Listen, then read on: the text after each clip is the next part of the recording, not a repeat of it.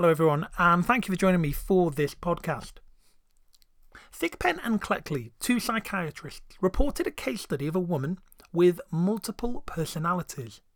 Now, having more than one personality is called dissociative identity disorder, or DID. Some of you may be aware of the book Sybil, written by a journalist Schreiber in 1973. That describes a woman who became aware of having 17 other personalities during 11 years of therapy. The film The Three Faces of Eve portrays a woman who had 3 personalities, and this is the Eve of Thigpen and Cleckley's case study, and that's what I want to focus on in this particular podcast. I want to talk about and essentially review their 1954 research paper into this particular person and give a little bit of background behind dissociative identity disorder. So let's start with what it actually is. Well, DID is classified in both DSM-4 and ICD-10. So let's just explain what those two things are to begin with.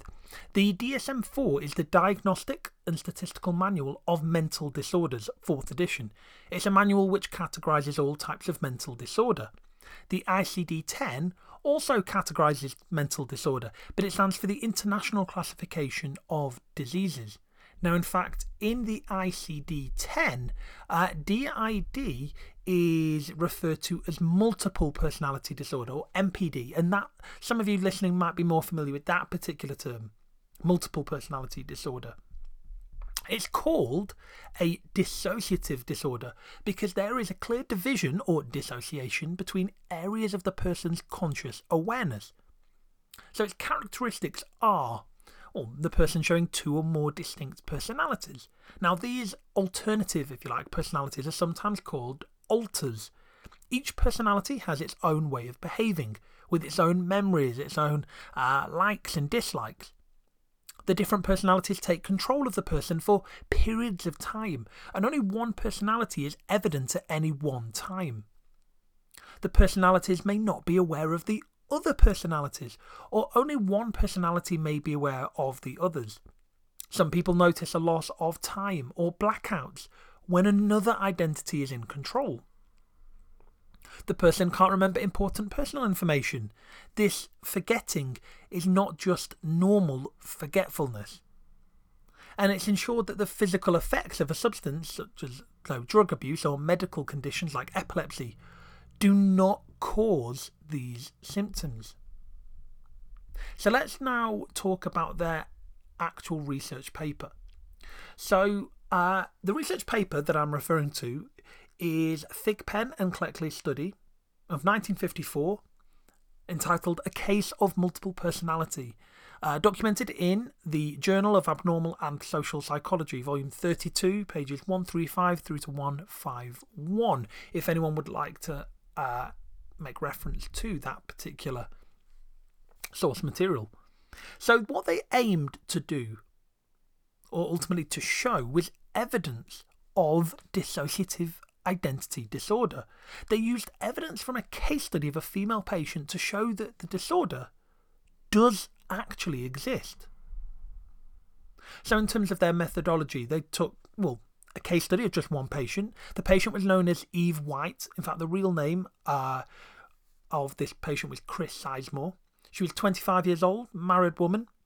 And Thigpen and Cleckley conducted about 100 hours of interviews with Eve over a period of about 14 or so months.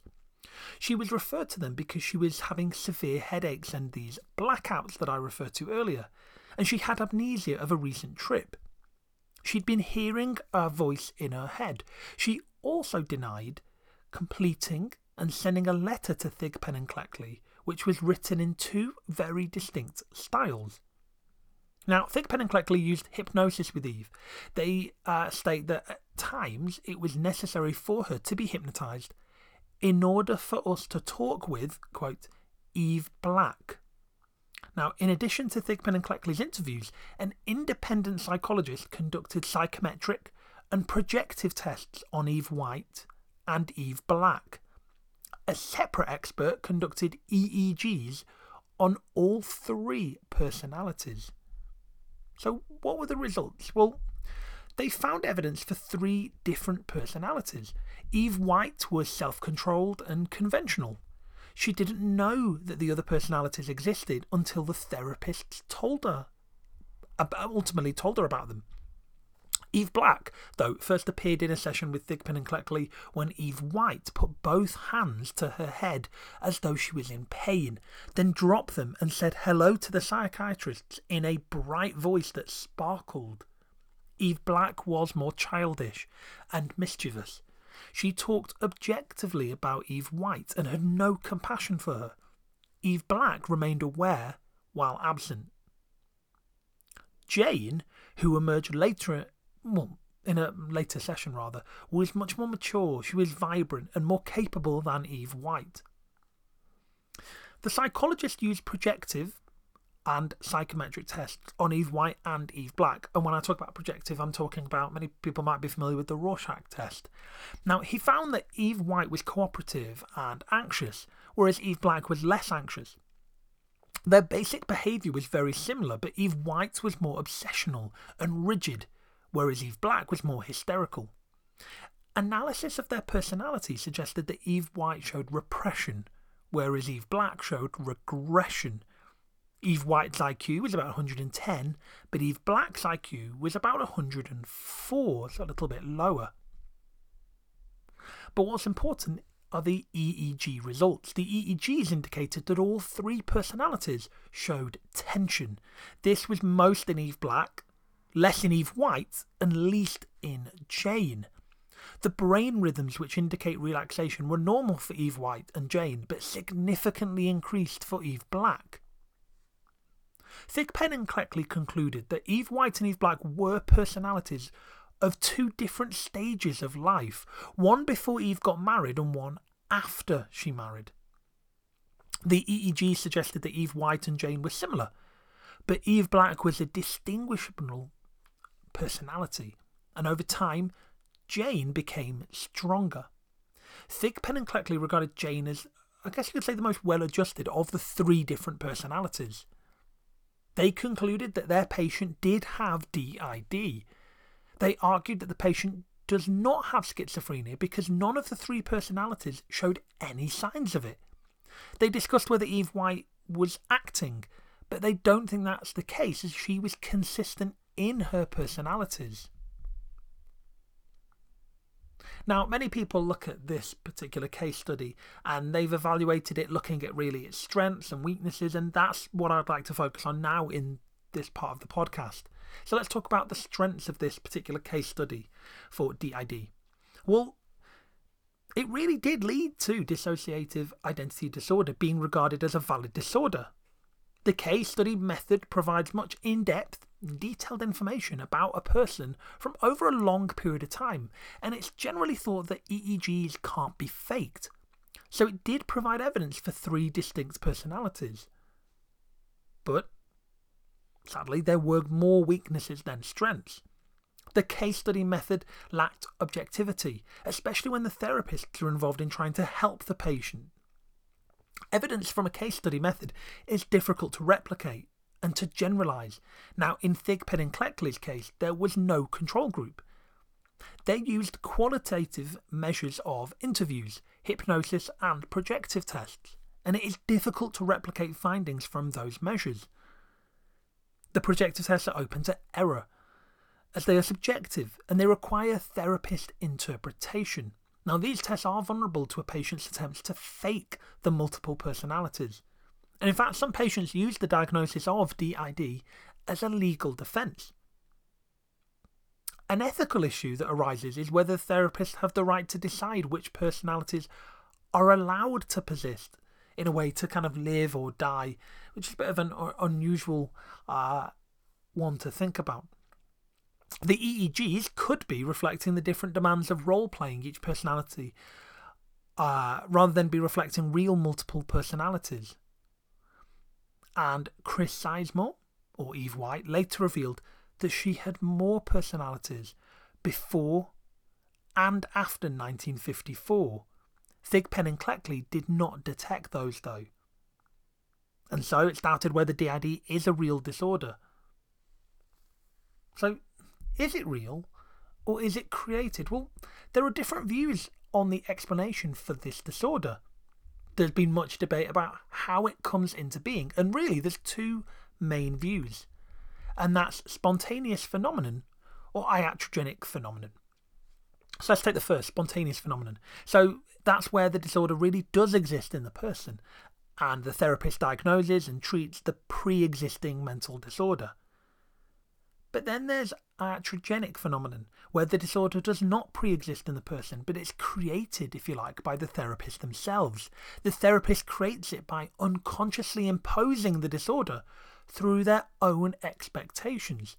The patient reacts to the perceived demands of being in therapy, and I guess you could say lives up to the diagnosis.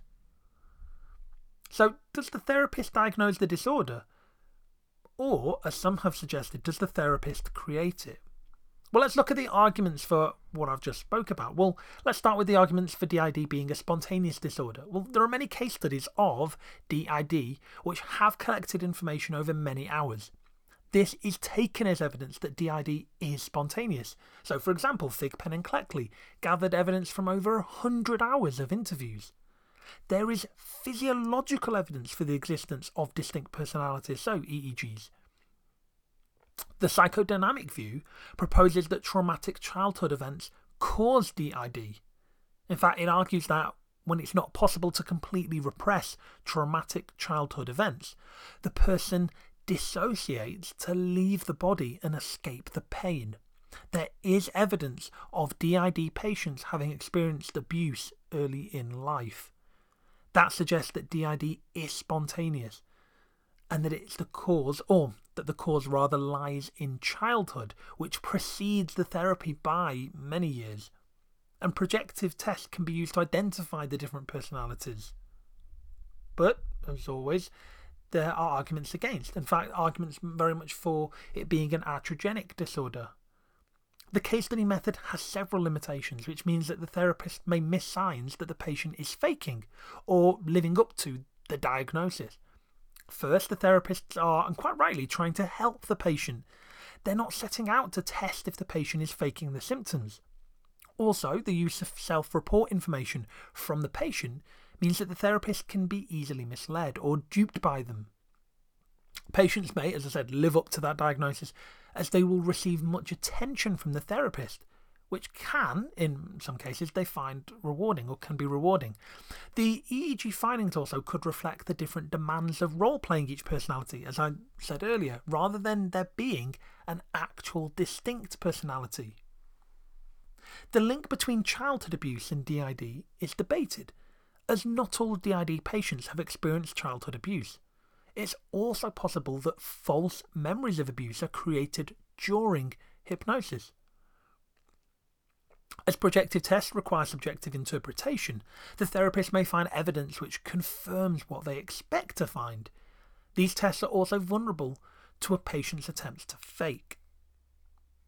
It is possible for the patient to produce separate identities because they're responding to suggestion when under hypnosis. So the therapist's expectation that the patient has DID actually influences how they perceive the patient's behaviour, and it also leads them to unwittingly suggest to the patient that they have that disorder. And again, hypnosis could also suggest false memories of early abuse. Once the therapist or the patient have given names and characteristics to the alters, then they really become established, and it becomes easy to believe that these alters really do exist. And one particular important kind of thing to note is that the amount of DID cases being diagnosed has massively increased as awareness of the disorder has increased. That means that people, or more people rather, can fake the symptoms as they're now more aware of what they actually are.